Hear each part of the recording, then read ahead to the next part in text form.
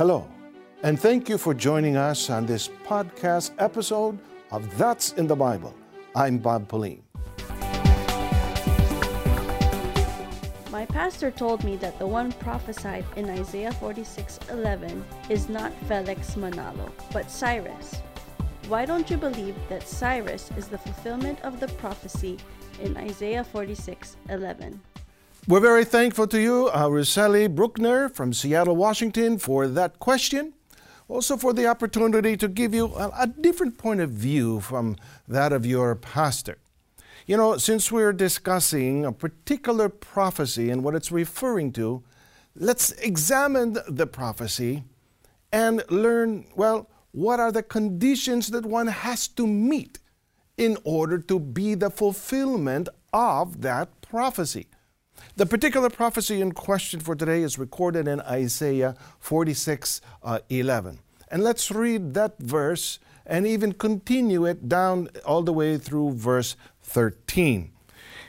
Here's where it's recorded. Here's what it says. Calling a bird of prey from the east, the man who executes my counsel from a far country. Indeed, I have spoken it. I will also bring it to pass. I have purposed it. I will also do it.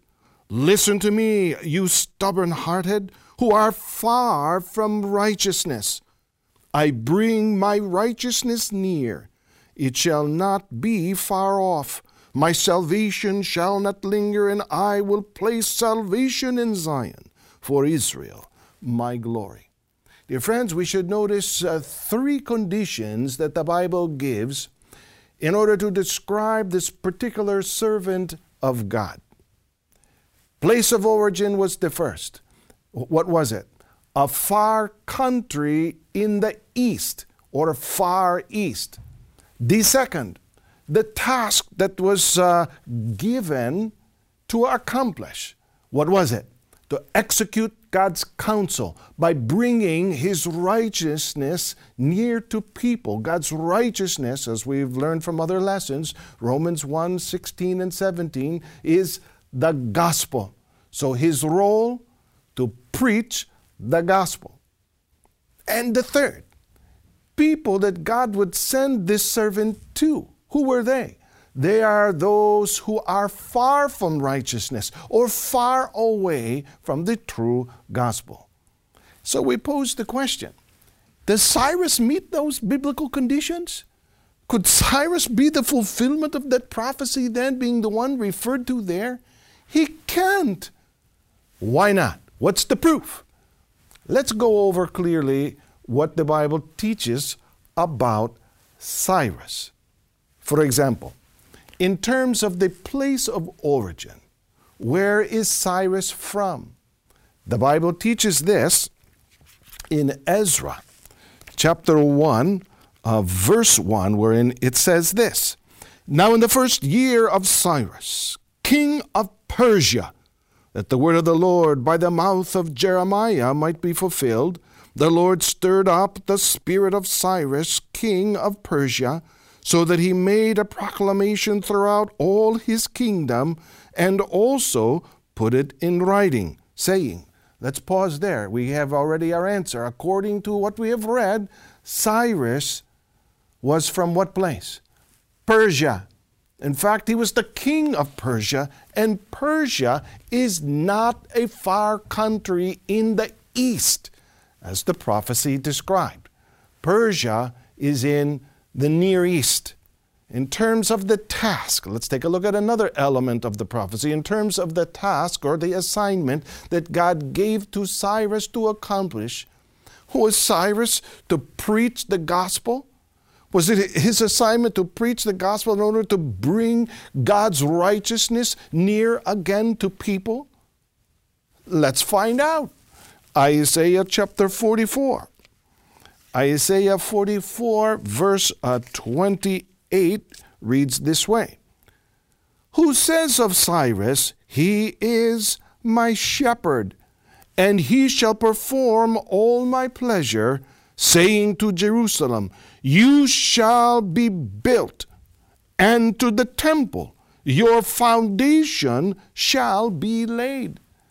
Dear friends, the Bible teaches the assignment of Cyrus, teaches that Cyrus was sent by God to restore Jerusalem and to restore the temple, not to preach the gospel to those that were far from the gospel or far from righteousness, as Isaiah 46:11-13 described. That was not the assignment given to Cyrus. Cyrus cannot therefore be the fulfillment of that prophecy. How about the people that God sent Cyrus to? Were those people far from righteousness, as the prophecy in Isaiah 46 indicated?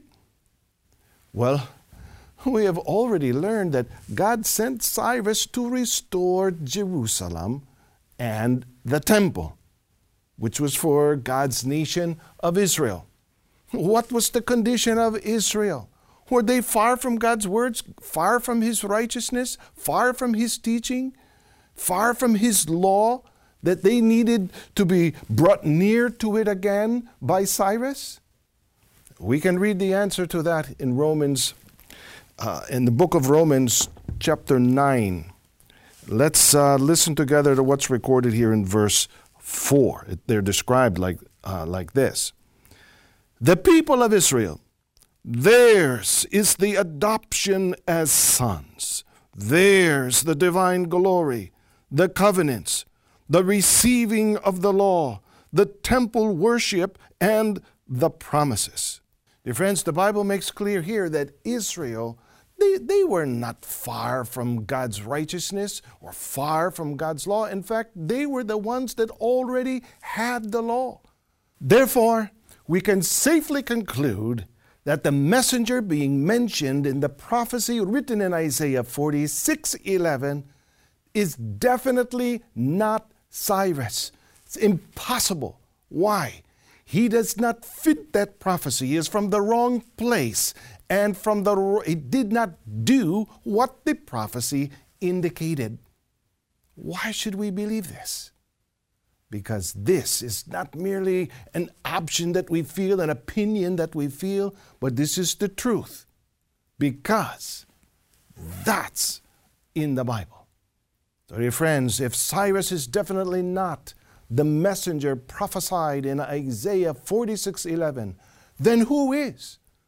The one who fulfills the conditions described in the prophecy of Isaiah 46:11 and many more biblical prophecies is none other than Brother Felix Y. Manalo. Remember the three conditions that we learned about earlier from the prophecy that the Bible gives to describe this particular servant of God. First, place of origin. What did we read? A far country in the east or far east. What was the second? The task or the assignment given to accomplish. What was it?